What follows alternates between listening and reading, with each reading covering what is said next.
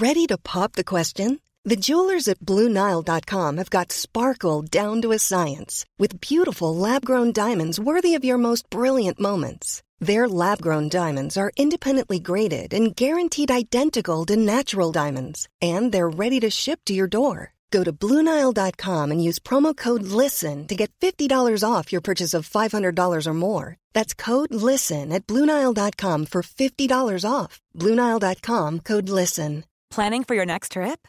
Elevate your travel style with Quince. Quince has all the jet-setting essentials you'll want for your next getaway, like European linen, premium luggage options, buttery soft Italian leather bags, and so much more. And is all priced at 50 to 80% less than similar brands. Plus, Quince only works with factories that use safe and ethical manufacturing practices. Pack your bags with high-quality essentials you'll be wearing for vacations to come with Quince. Go to quince.com/pack for free shipping and 365-day returns. Hello, I'm N. Quentin Woolf. This is Londonist Out Loud. How we interpret a thing is almost always influenced by context. Sometimes events here in London can change the context in which we come to you. We were planning to do a show about the army long before the atrocity that was carried out against a British soldier in the city this week. Some of the fallout has been to question whether the media has aided the alleged terrorists by giving them a platform, whether we've been a part of stoking up anger, particularly on the far right. I've thought a lot about whether it's okay to do this show, whether it could seem opportunistic or flippant. Worse, does it become some sort of statement in this new context? I believe that the chief way to respond to people who want chaos is with unswerving normality, which is not to say we don't feel, of course we do, and yet we don't let the provocations change what we're about. So this is the show as it was intended to go out, with nothing changed except this introduction. If it seems a little light of heart at times, or if I seem not to pick up on certain cues, you'll know why. I hope that the episode will contribute maybe just a little to the historical context of being a soldier in the British Army. Today's show is dedicated to drummer Lee Rigby and to those he leaves behind. London, Michaelmas term lately over. London? Okay, you know where you are. A radical transformation. Very radical transformation. I'm already outraged with what's going on. I got very excited this week. Seems reasonable, doesn't it? As soon as you scratch the surface, you realise gore happened all across London. Every open square would have a gallows. Place called the Kittle Hussey. Saw your Geordie's Grace riding on a goosey. What the hell is that? The man is tired of London. He's tired of So what was the first thing that caught your eye? The South has an overstuffed walrus. It's very important history. A handwritten letter from Charles Dickens. There's a piece of information we're missing here somewhere. You snake through the city, immersing yourself in the sights, sounds, and for the Jewish community who came over in their tens of thousands from Russia, from Poland. We are doing a modern take on Morris dancing. When did he think the second coming was going to happen? Yes, Boris. He wants to put an airport. I love the tone with which Boris has announced that his fatigue. Yes, the city is always changing. People frequently say to me, won't it be wonderful when it's finished? And I say, no, it'll be dreadful. It'll mean it's dead. Inform and entertain. That's what it's about. London is a modern Babylon. That's very true. Can we have some of the detail here? Well, hello. I am here in Chelsea. Out of the window, through the drizzle, I can see the Chelsea Hospital there, which obviously has very strong military connections. I'm in a building which arguably has even stronger military connections. I'm at the National Army Museum. Here with me is David Bounds, and he's the Assistant Director of Collections. Hi, David. Hello. This is just such an amazing military environment. We've got the Royal Hospital next door, home of the famous Chelsea pensioners, and then just up the road on the King's Road, you've got the Duke of York's barracks, which is now the Saatchi Gallery. But really, this is military Chelsea. I mean, this has claims to be a World Heritage Site. This is an ancient seat of the British Army. What's the purview of the museum? Clearly there's a suggestion in the title, but what are the nuances of what the collection's all about? The National Army Museum is the museum of the British soldier. It's the museum of the soldier from... Well, really from the 1660s to the present day. There are items in the collection that are earlier than that, so they go back to the medieval times, when armies were raised for specific campaigns. But basically, we go back to the time of the New Model Army, time of the English Civil War, when a professional standing army was raised, and we tell that story in our galleries in a chronological way from then right up to the present day and the experience of the British Army in Afghanistan. We were having a bit of a debate off-air as to whether I was contending, controversially perhaps, that the New Model Army was not called the New Model Army when it first appeared, and I'm going to get myself in trouble picking fights about army stuff with people who know everything about the army, but perhaps listeners may wish to contribute something on that one via the usual methods. You can drop us a tweet or an email if you've got a view on that. One view that might be prevalent, and I'm not sure whether it's valid or not, is that a lot of stuff around war and battles in the army, particularly exhibits thereof, guns and weaponry and so forth, amounts to boys' toys, and really there's nothing in it for the female visitor, unless perhaps she happens to be unusually a soldier or something like that. Can we dispel that misconception? Yeah, absolutely. I mean, this is a museum about Britain's history, about all aspects of Britain's history.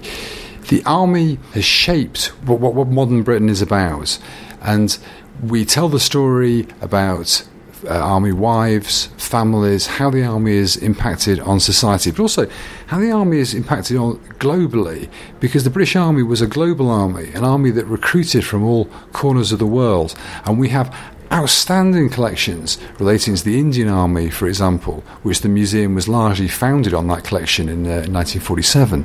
So there's an awful lot to discover here that you might not necessarily associate with the history of the army. We've also got a fantastic diversity of collections, a great art collection, for example, fantastic costume collections. So there are different ways into the history of the army than just guns and tanks. Yes, there's a fantastic exhibition amongst those existing or coming up about rehabilitative art, I know, as well. Maybe we should say something before we head off about the temporary exhibition at the moment to do with 20 battles. I've got an exhibition at the moment which set out to decide what is Britain's most significant battle. What is its, if you like, greatest battle, although greatest is quite a problematic word. And in consultation, we selected 20 battles which we believe have played an important part in defining Britishness and Britain's place in the world. Some of those battles are moments that changed history, others are defeats, some are localised importance, but all of which have a place in the debate about what makes a battle significant and what makes its sort of cultural legacy significant. Now, the voting on that has now finished. There was 2 types of voting, both online and in the gallery, but that's led to a debate about Britain's most significant battles, and you can see that exhibition on at the moment. Finally, before we head down to the galleries, I think it might be interesting to separate the Imperial War Museum from the National Army Museum. We're two very different organisations, although there are similarities. The Imperial War Museum deals with the period 1914, the beginning of the First World War, to the present day, and has quite a global remit, really, in looking at all aspects of conflict history in that period. National Army Museum is a much longer and broader remit altogether, going, like I said, right back to the English Civil War, 400 years plus of history of soldiering, the experience of being the British soldier. We're not a museum about the Air Force or the Navy. And it's also about the soldier's life and the impact of soldiering on British and world society. Where are we headed first? Well, I'm going to take you to look at some of the highlights from the collection, and I think it might be worth starting with the Napoleonic Wars and some real gems from the Battle of Waterloo.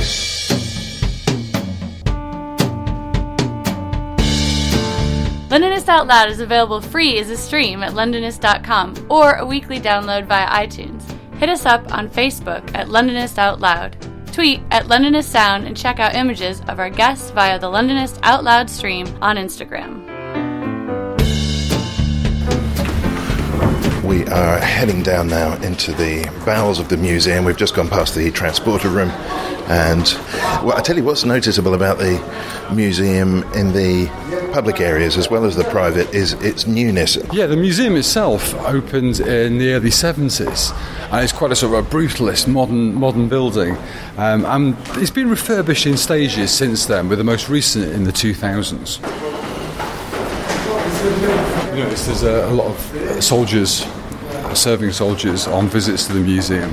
So a lot of these chaps who are wearing suits, going around on their army cadets or serving soldiers here to learn a bit about military history. Well, this is one of the main galleries called Changing the World, and this starts with the wars with revolutionary France in the 1780s and comes up to the Boer War at the turn of the 20th century. And when this gallery was put together about 20 years ago, at the time, it was a sort of a state-of-the-art museum gallery.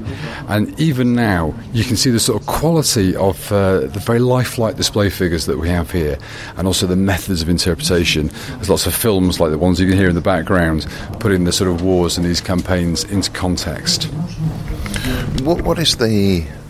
If it has a central function, and of course it's to look at the history of the army, but is there a particular message that you're trying to get across about the army? About armies, I should say. Well, what we say is that you can't really understand British history without understanding the history of the army. History of the army has sort of shaped all aspects of Britain's relationships with both with itself, but also with other countries. And we are the museum about the soldier, and about the experience of the British soldier and how that's changed over time. Well, we're next, as you say, to an imposing-looking fellow, a Swiss man practising a military drill. I should mention he's a model rather than somebody who's employed to stand in this pose. That's very true. And I think this chap was selected because the Napoleonic Wars, that period of warfare in the early 19th century, was global in its nature.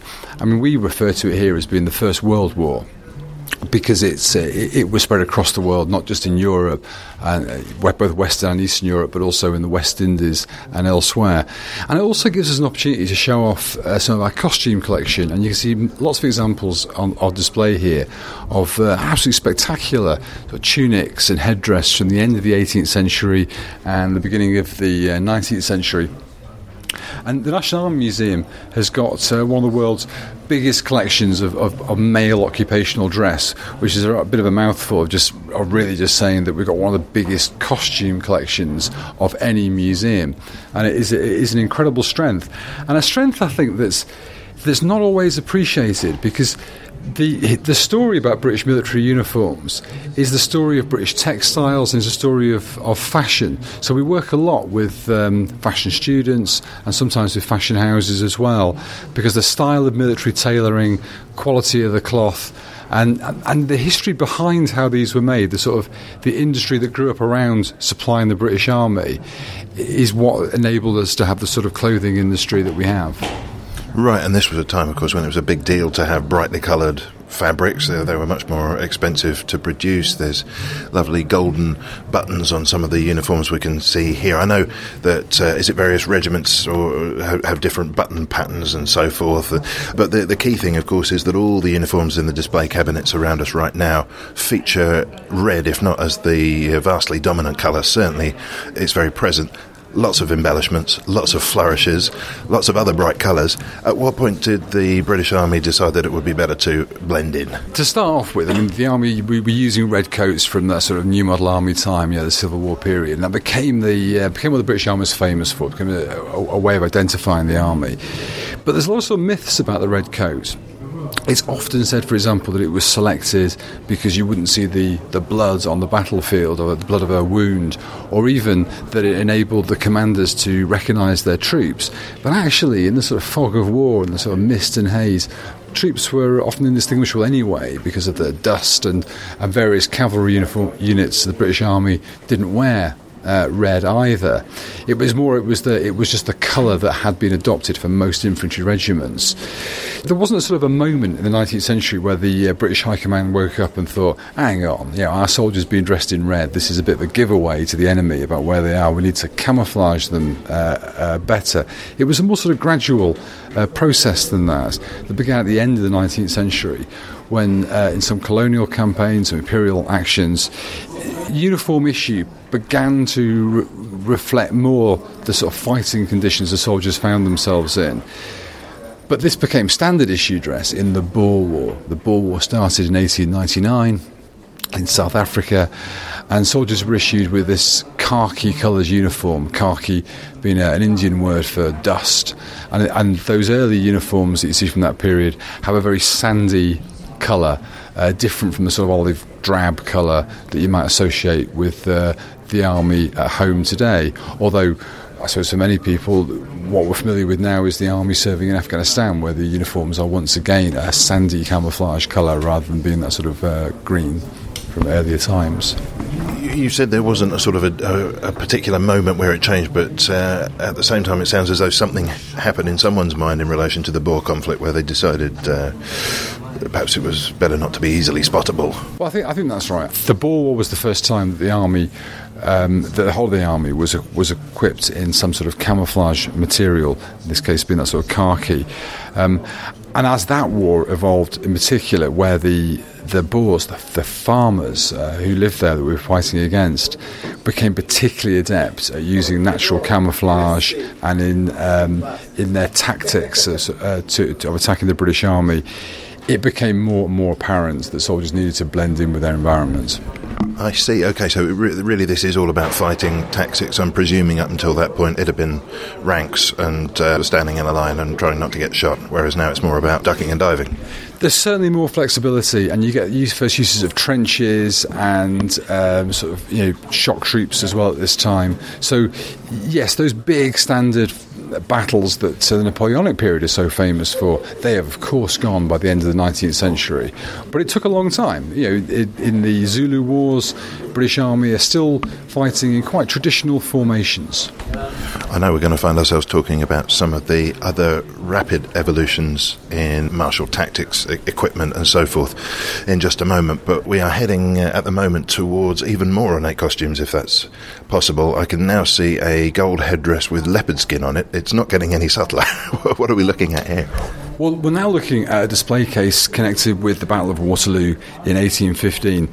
Battle, of course, which has an anniversary in a couple of years' time, and there's a lot of preparation going on around the country right now to commemorate that battle. What we've got in front of us here, though, is a series of artefacts that are taken from the battlefield itself in June 1815. Perhaps most striking of all, there's a French eagle that was captured by the Royal Dragoons at the Battle of Waterloo from the 105th Infantry Regiment, the French. But there's lots of other things here. There's a French Dragoons helmet, which is the brass and animal skin pattern that you were referring to before, as well as a sort of bear skin of one of the French grenadier companies who fought to the last man at the battle itself. One of our most popular items here, though, is a saw. As a medical saw and a glove, and this glove was worn by a medical officer who was given the job of sawing the leg off the Earl of Uxbridge at the Battle of Waterloo. Now, the Earl of Uxbridge was Wellington's second in command. And famously, they were observing the battle from their horses, and an explosion went off nearby. And Uxbridge said to Wellington, "Oh, my God, sir, I've lost my leg." And Wellington is supposed to have replied, "My God, sir, so you have." And Uxbridge was taken off to a field. A medical centre where his leg was sawn off by this very saw, and the surgeon who did it wore that very glove, which is still sort of soaked with a blood stain that you can see there.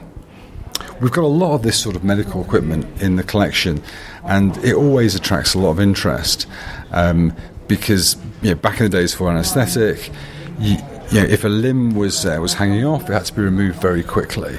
So a surgeon only had a few moments in which to perform this sort of surgery and to then stop the bleeding afterwards, or the patient would literally bleed to death. And this is pre-anaesthetic? It's pre-anaesthetic. It's pretty much everything.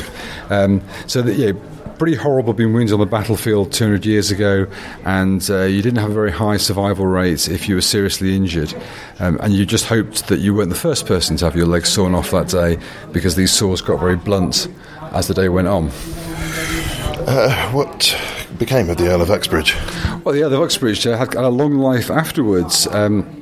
He lived up in North Wales. He became Lord Anglesey, and he had a prosthetic leg, or several prosthetic limbs, some of which are preserved at Plasnewydd, which is the family house up there. We've actually recently acquired some spurs that were worn by him after the Battle of Waterloo, and they are modified to fit into his wooden leg, because he remained a very keen horse rider after the battle, despite losing his leg. For those not up with their military history, what was the significance of the Battle of Waterloo in a nutshell? Well, the Battle of Waterloo ended Napoleon's reign in Europe. Napoleon had come to power in the early 1800s, although France had already been at war with many of Europe's major powers for a number of years. He was defeated in 1814 and sent to prison, where he escapes, returned to France, and started a new 100 Days campaign, as it was subsequently called. And Waterloo was this huge battle fought by the British and the Prussians and by the French, but also by many international brigades. There were German troops there on the side of the British, there were Irish troops there, and there were troops from many other nations as well. Dutch troops, I think? There was a big Dutch contingency, and Swiss and others too. And this battle really did mark the sort of end of Napoleon's reign, and I think in Britain it's celebrated as a great British victory, although in Germany it's often celebrated as a great German victory, because the Germans or the Prussians were commanded by General Blücher, and he's probably as famous, if not more famous, in parts of Germany than Wellington is here. And we've got an amazing contemporary model of the Battle of Waterloo, which I'd like to show you now. What I'm looking at now is a huge-scale model of the Battle of Waterloo that was put together by a man called Seiburn in the 1820s and early 1830s. And this really is quite a remarkable piece of work, because what Seiburn did was he wrote to as many people who'd served and fought on the battle as he could find. And the result is a particular moment in the late afternoon, where the troops are shown in the actual depositions that they were at that time. So it's not sort of a general view of the battle, it's an actual moment. And it shows the British and the French troops. It's a bit of a political model, though. Wellington was involved with it, and other members of the British establishment too. And there's one sort of thing which is noticeably absent on it, and that is the entire Prussian army, who don't figure at all, and should be occupying quite a big space in the middle distance there, coming to save the day, as they did towards the end of the day. So this is the Saving Private Ryan of Battle of Waterloo.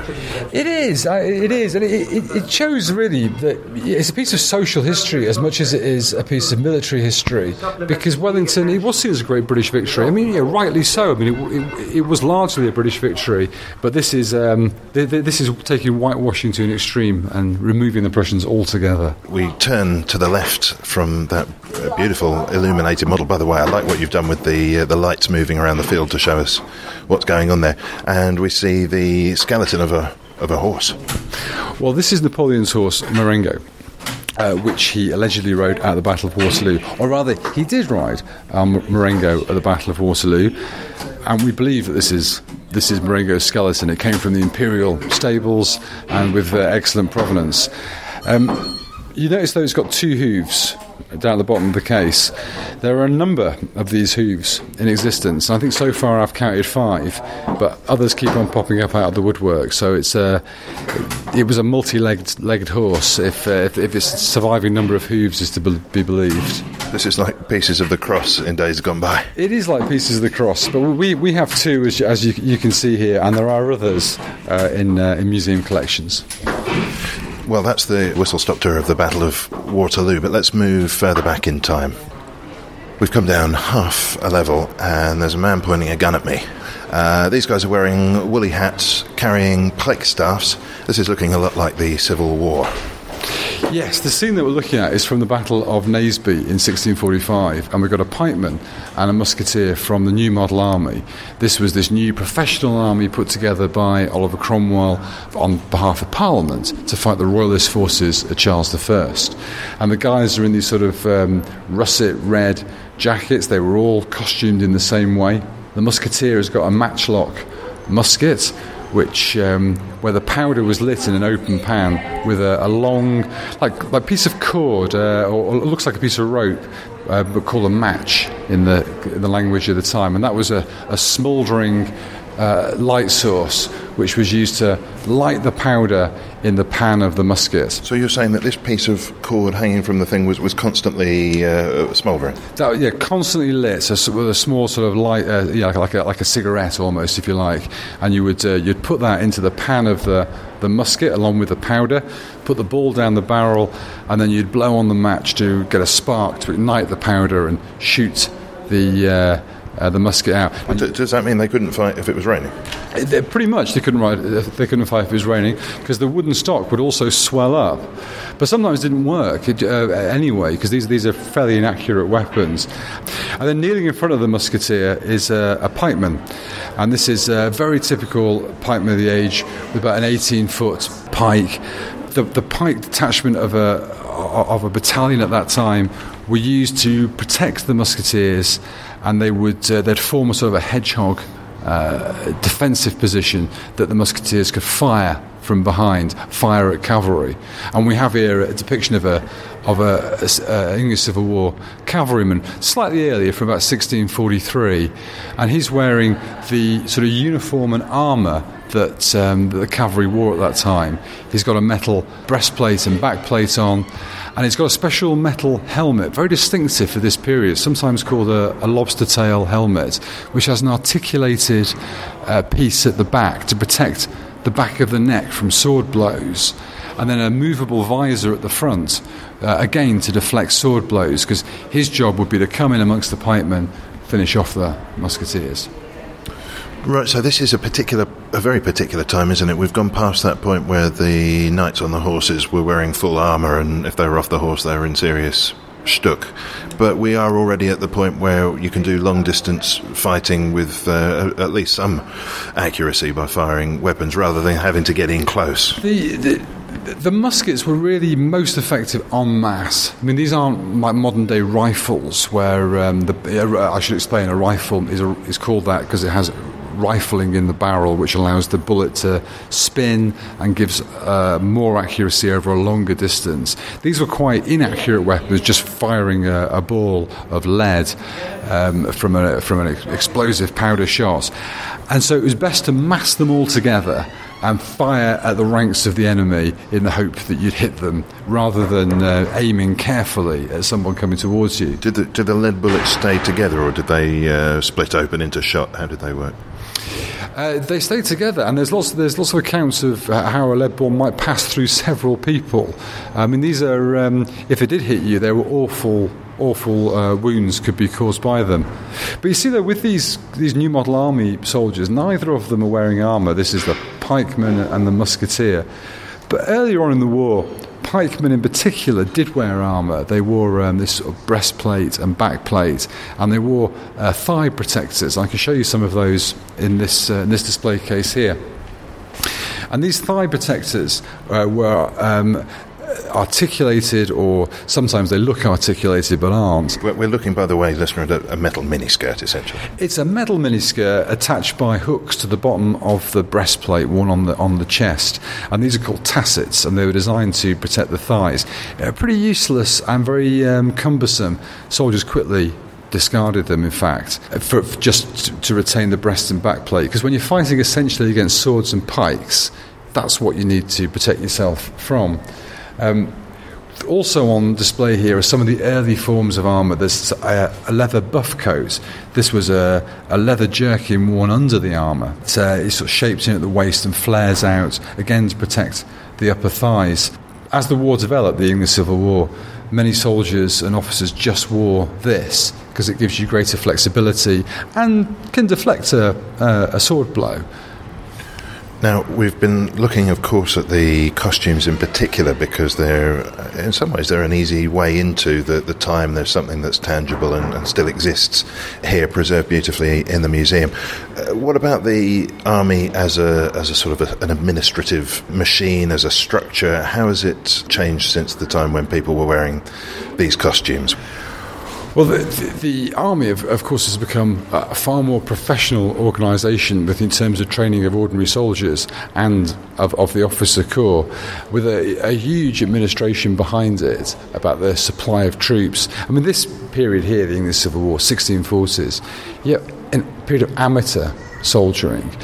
And that amateur tradition survived for quite some time. So even 19th century, when you start to get a more organised and disciplined British army, you still get officers talking about it being a bad day for the army when it's run by professional soldiers. So the 19th century is the big period of explosion for reform of the army. But it's the 20th century where you get sort of modern forms of training that we know today. I'm wondering whether the Civil War was the point at which the assembling of forces moved from it being all the people who owe allegiance to a particular feudal lord or something like that, to it being people fighting for a cause as it was in the Civil War.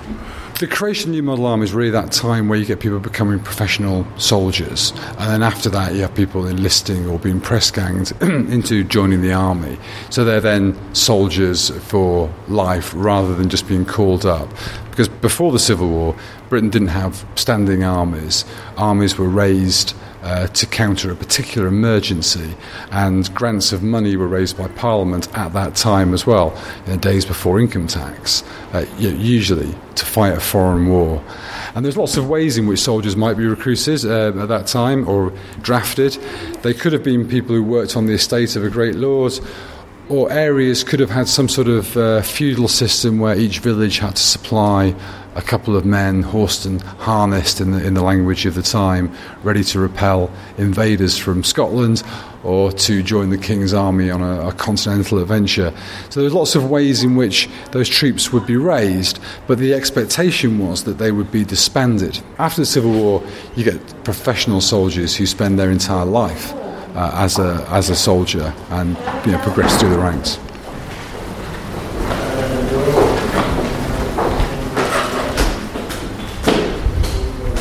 We are passing now through exhibits from the Boer War. A British infantryman here depicted sitting writing letters home, through to a gallery with exhibits from the days of national service.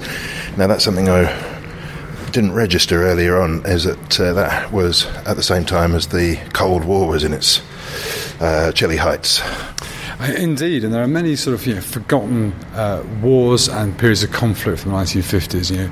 Malaya, the Mau Mau rising in East Africa and elsewhere, and I think a lot of these have been forgotten. National service wasn't just about being in the barracks in the UK. There were lots of actions that were taking place.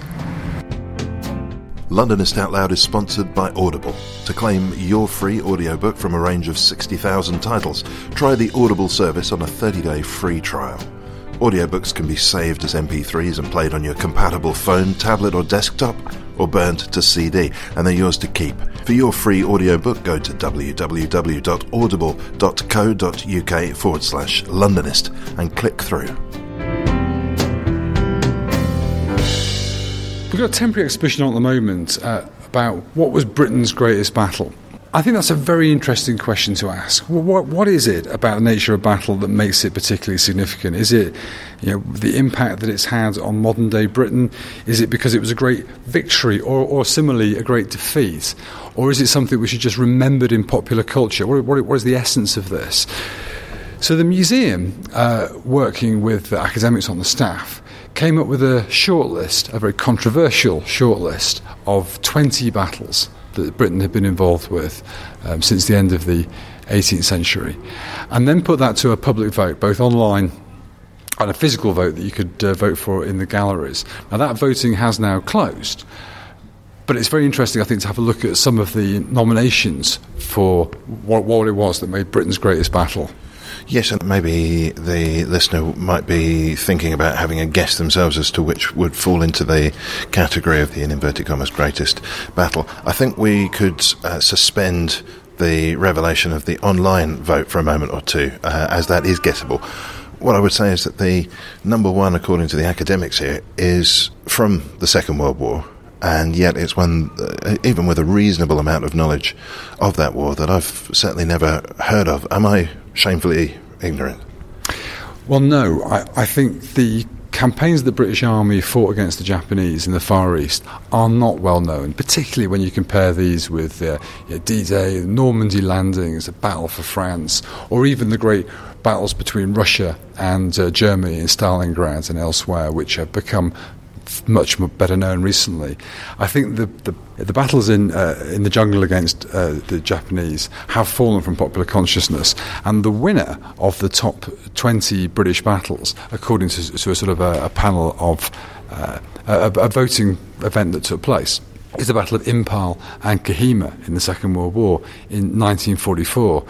Now, this was a period of sort of dreadful sort of hand-to-hand fighting between the British and the Japanese forces. And it's one of the most sort of... It was a real turning point in that war with Japan, a gruelling battle where Japan was defeated and pushed back, allowing for the reconquest of Burma. And aside from the clear drama and bravery that must have been put to the test under these grueling circumstances, what put that battle ahead of some of the other more globally renowned confrontations? I think we had an event here, a day event, where the top 5 battles were discussed and debated. I think a very powerful case for this one was put across. Some battles remain in the popular consciousness; they are famous, but this was decisive at that moment in the Burma campaign, and deserves a higher acknowledgement. Something that's slightly concerning me is, and of course this is all about representing the history of an organisation, and we might perhaps touch on the relationship with the Ministry of Defence shortly, but to my mind, of course, war is a horrible, terrible thing, with pieces being shot off people and misery and death ensuing. I wonder whether the idea of a greatest battle, perhaps some of the kind of noble and valorous exhibits here fails to quite address that. Well, this is essentially an exhibition about what is it, the nature of battle that makes us believe that something is great or not great. And some of the battles here are defeats, sometimes quite spectacular defeats, or most recently a battle, an action that's really not very well known in Operation Herrick in Afghanistan, the Battle of Musa Qala in 2006-2007. And that isn't a traditional warfare that we would recognise. It's an ongoing fight between British forces and insurgents, with moments which might appear like the sort of war film battles that we're familiar with at the cinema. But I'm much more about endurance and the professionalism of the British Army. There is an element with some early campaigns of a sort of a gung-ho approach to the way they've been popularly remembered. But what we try and do here is to bring different interpretations to bear on that. In an exhibition like this, it's a very sort of condensed version of each campaign. But in our permanent galleries, we talk much more about the social cost of that, the advances in medicine that those warfares might have developed, but also what it was like to be there. And as you rightly say, most of the first-hand accounts are about the horrors of warfare. I mean, that is the consistent theme. One of the battles that we put forward for the top 20 was the Battle of the Somme. I don't think anyone would think of the Battle of the Somme as being like a great battle, a top 20 event. That's not the appropriate sort of language to describe that. But what we're trying to get at here is that these are battles which in the popular consciousness, which in the history of Britain, have helped to shape that history, helped to define Britishness. And the Somme is probably one of the most famous of all battles fought by Britain. Somme was, of course, in July 1916. And actually, if we have a look at the artefact that's been selected for this, because for each of the battles there's only one artefact that's been selected, whether it's a bayonet or a uniform or a painting. And for the Somme, we have here the tunic of an officer who lost his arm at the Battle of the Somme, and it's the tunic is a rather sort of grisly relic of that war. His right sleeve is torn just beneath the shoulder and then completely missing where it was blown off, and the rest has been stitched back together in quite a sort of Frankenstein way, because of course he would have had to have he would have reused this uniform afterwards. You can see at the bottom though there is still the mud of the Somme attached to it. So this is a very poignant item, a very poignant reminder of the reality of conflict. And if you compare this with some of the 19th century paintings, and we have over here, for example, a scene from the Charge of the Light Brigade showing the Heavy Brigade attacking Russian positions during the Crimean War in the 1850s. And here is a painting which we're much more familiar with. There's sort of horses dashing across open ground, soldiers with cavalrymen with their swords aloft. And this seems, although representing a terrible slaughter and representing a disaster for Britain militarily, it's designed to elicit a feeling of patriotism and excitement about warfare, which is simply not the way we look at warfare in the 21st century, or indeed most of the 20th century as well. So in a gallery that is all about battles, it seems almost as though the concept of battles is close to being outdated in terms of how warfare is conducted. That's certainly the case now. We are looking to redevelop the museum at the moment, and we're looking for an interpretive approach to it, so like a thematic approach about how we might deal with this complex history. And you look at the way military history is being presented up to now in museums. It's chronological, and it deals with one battle after another. And right now, that may well not be the way future conflicts are fought. Although, history has a habit of playing tricks on us, and who knows? We might return to, and I hope not, but we might return to a period where there is some very large traditional staged warfare. It very much depends on who the combatants are, because of course, when one side is militarily inferior to another, it's not going to engage that side in open warfare in the grand manner of the 19th century, or even in the sort of carnage of the First World War. It's going to be done through improvised explosive devices. It's going to be done through insurgency and terrorism. Right, and in the case of, I don't know, Libya or something like that, lots of different factions all mixed in together, both politically and geographically. Difficult to tell who's who. Not as clear-cut as the people in the red coats on one side, blue coats on the other. With the Ministry of Defence connection, about which perhaps we could say something now, I wondered how you deal with representing the wars that are ongoing.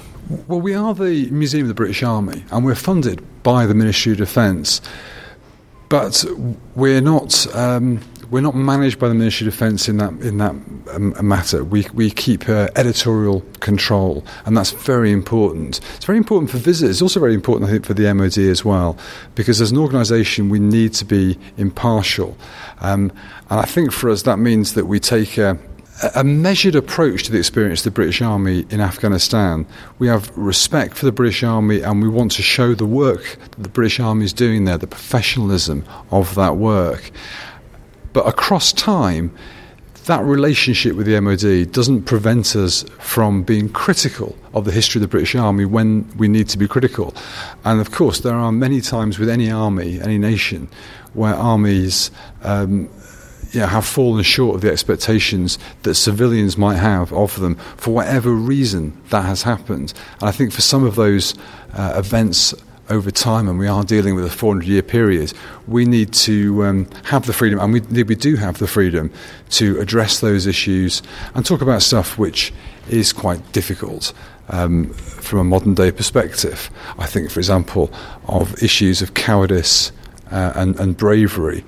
The First World War is especially famous in the popular mind for the way in which people were treated through what we would now call post-traumatic stress disorder. And you need to, I think, as a modern museum, to treat that sort of issue sympathetically. And also to be critical where the British Army has perhaps been involved in actions which we wouldn't condone from a 21st century perspective. Before we move on to our final exhibit here at the National Army Museum, I've become increasingly conscious of the elephant in the room, which is, of course, that, and apart from until very, very recently, this is a story about men, specifically a genderised story. And I sort of feel that if this were a reversed situation, for example, if we were talking about nursing, I think gender would be highly prominent. But I haven't seen so far any mention of gender, and I wondered about that. Well, the museum reflects the experience of the British soldier, and for a long time, of course, that was a male profession. But even early on in the displays, we talk about the role of women in the army where that's appropriate. So famously in the Crimea War, for example, where you have Florence Nightingale, but also less well-known, perhaps Mary Seacole, and others who were working as nurses. And there's always been that sort of female contingent. But equally important, of course, is the experience of the soldier as part of a family, as part of society. And that is something that we touch on in parts of the gallery.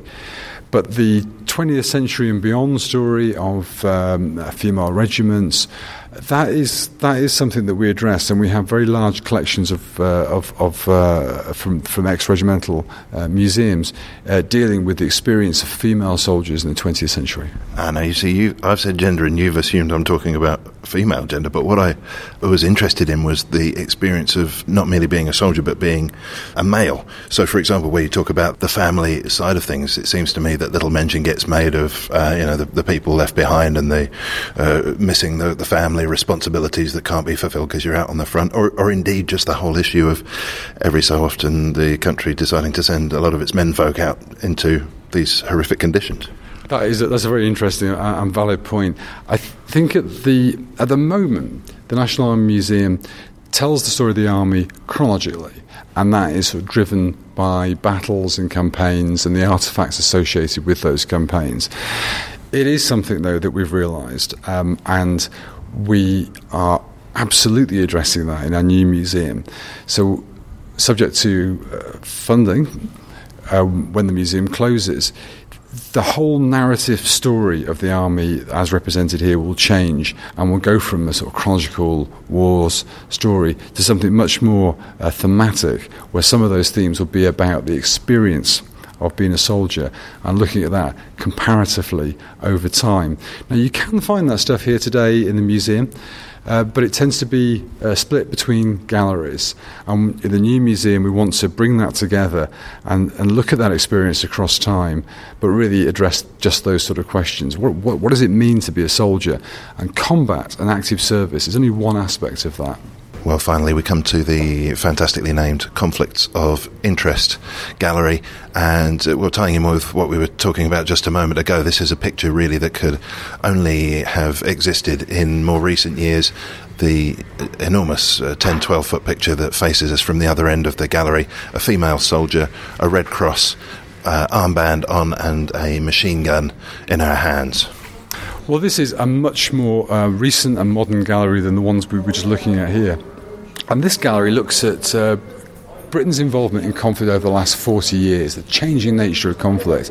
And this does look at the impact of the soldier at home and on recruitment, and the increasing use of female soldiers in combat zones. There's a great series of posters as we go in from recruitment from the last 20 or 30 years.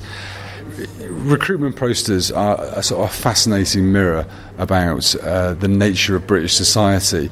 When I was growing up in the 1970s, the emphasis was all on join the British Army and you can go skiing and you can see the world. But the result of sort of cheap holidays, that's much less of a appeal than it used to be. 100 years ago, it was all about patriotism. You there, join up. Indeed, no, that was exactly it. Whereas now, it's about, if you look at some of the posters that you see here, it's about professionalism. It's about how, if you're in the British Army, you will be trained to such standards of professionalism that should you choose to leave the army, you will be multi-skilled, transferable skills, or if you choose to stay in the army, you'll have a full and rewarding career, both sort of stimulating intellectually and worthwhile and financially rewarding. It's a very sort of different emphasis on the professionalism of the army. And utterly well-founded as well. I know, having come into contact with a number of ex-servicemen, that the availability of courses as they re-enter Civvy Street are really quite remarkable. It's extraordinary. It's extraordinary how well-trained British soldiers are today. I mean, the British Army is a highly trained, highly professional organisation. And I think this is what we can see in this exhibition, in fact. We're looking at a picture of 6 uniformed soldiers carrying a coffin draped in the Union flag. Each of the recruitment posters that we have on display in the entrance here is backed on with an image showing another aspect of the British Army's experience. So there's a large photograph of soldiers returning from Afghanistan, being issued with medals. There's parades in towns, because an important part of sort of municipal life, civic life in certain areas. But there's also, as you rightly say, a picture here of a coffin draped in the Union flag of a soldier who died in service, being brought back by his comrades, possibly to Wooden Basset, which has become such a symbol of the loss of life in Afghanistan. We find I can never remember, was it Haig or Kitchener who's pointing the finger? Kitchener. Kitchener's famous poster from the First World War, "Your Country Needs You," which was drawn by Alfred Leeds, a major commercial artist at the time, and that has been hugely parodied since. By the Americans, they used it for their own recruitment campaigns. It's the Uncle Sam pointing. Uncle Sam, by a chap called Montgomery Flagg, who drew it. But there's been many sort of skits of it since. In the late 1990s and 2000s, the British Army reissued it themselves, with different faces imposed on Kitchener's face to show the diversity of the British Army, but with the same message: your country needs you. We've come to the final gallery of our visit, but by no means the final gallery of the museum as a whole. Now, okay, these display pieces, they're glass, and they've got information on them, and they're lit from below, and this is very much next generation territory. But this is really the next generation of warfare, or at least the very cutting edge of the current one. We've got drones here, we've got a helmet here. Now, back to the sci-fi theme, I think we recognise the helmet that's in the display case just here, relating to Basra and Saddam Hussein and that war. Yes, it's a helmet from Hussein's personal bodyguard, and he was very influenced by the iconography of Star Wars, or at least it would seem so from this helmet, which is clearly modelled on sort of Darth Vader-style helmet. Fortunately, though, they were out of cash, and they were made out of fiberglass, those helmets, so quite useless as a method of protection. So just fancy dress? Pretty much just fancy dress. But this gallery as a whole is the last 40 years. It's a very modern gallery. Talks about the wars in Afghanistan and Iraq, about the troubles in Northern Ireland, and the changing and evolving role of the British Army. And it's got some great stuff. As you come into a modern-day living room, and that's all about how ideas about the army, ideas about soldiering come into the home through television, novels, books and music. And how that influences what people think, whether they want to join up or whether they want to protest. But the gallery itself looks at those campaigns that Britain's been involved with. And we come now to a comments board. It's very important, I think, for people to have an opportunity to respond to what they've seen. And the comments we get here are often of a very reflective nature. People often be very moved by what they've seen, and they feel necessary to leave a comment behind for other visitors to read. Let's pick a few at random and see what sort of things people are saying as they respond to the exhibits here at the National Army Museum. Well, there's one here, for example. I'm just picking this at random. It says, "Thinking of you when you're away. We love you so much. You fill us with pride. Love you, Mum and Dad." And obviously that's the parents of a serving soldier. Hate war. We should all hate war, but without the armed forces we would be living in a different world. We must never forget these brave people, says JB. Another says, "The soldiers are faithful and true to our country and have dedicated their lives to being a soldier." And I would say from the handwriting that's a much younger person, and there are 3 love hearts drawn underneath that. You can see there's a lot of comments here from children, often in the sort of like no war, peace, that sort of thing. But on the whole, I mean, we don't sort of mediate this, we let people put up their own comments. But you can see generally there's like a mood of quiet remembrance. You know, I think that's the modern attitude, isn't it? We respect and support the army. We don't always agree with what Britain has to do abroad, and we acknowledge that the army is doing an often intolerable job on our behalf, and for that we support them. Which is the point at which we must bring our tour of the National Army Museum to a close. David Bounds, where can people find out more and get directions to come here in Chelsea? The best place is to go to our website, National Army Museum, which lists all the events that we've got on and our opening times. We're open from 10 till 5:30, 7 days a week, and admission is free. You can see all of this great stuff. We're on the Royal Hospital Road in Chelsea. The nearest tube station is Sloane Square. Got a fantastic programme of events on. We have a free weekly lecture on a Thursday, and we have a guest lecture programme once a month. And next speaker we have is Andy McNabb on the 23rd of May, talking about his famous book Bravo 20. Lots of stuff going on for kids zone, kids events as well. So have a look at the website, come on down. David Bounds, thanks very much. Thank you very much indeed. Here she stands. And that's all for this week. My thanks for this week to David Bounds. Thanks to Becca Evans and Bernie Barclay.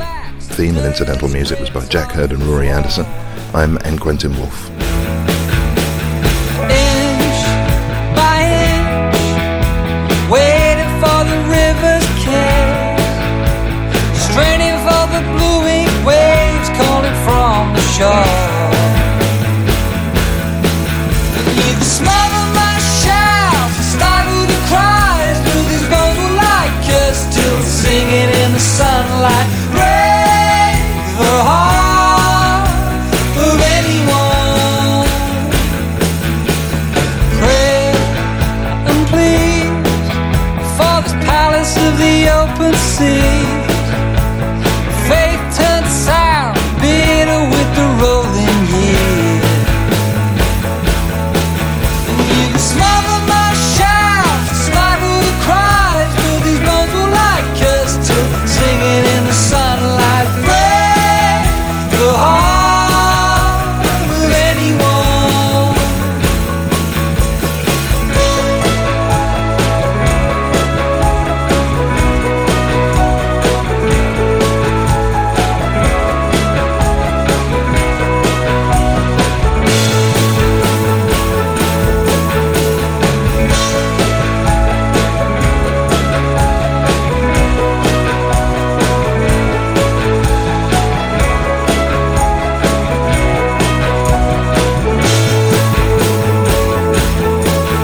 This beast may hear a dying breath in the tomb of its walls, folds of its flesh, but these bones will dance to the devil's song.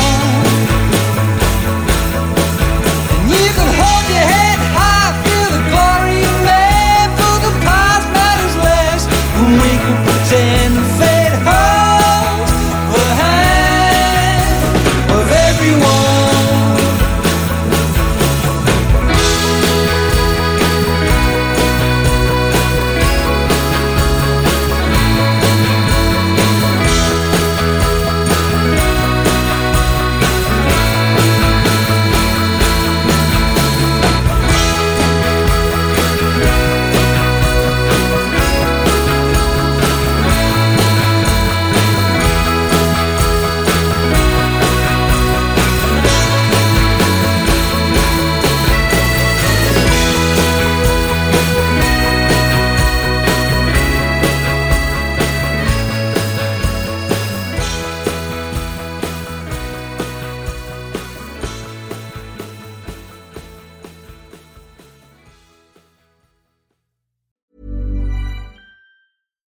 Here's a cool fact.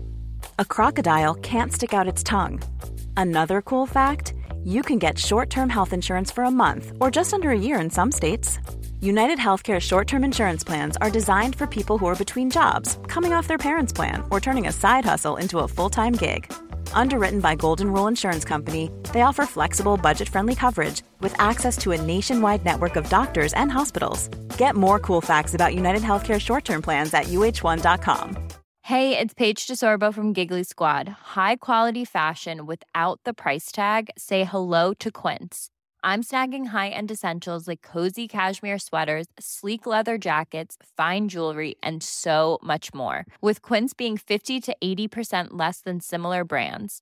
And they partner with factories that prioritize safe, ethical, and responsible manufacturing. I love that. Luxury quality within reach. Go to quince.com/style to get free shipping and 365-day returns on your next order. Quince.com/style.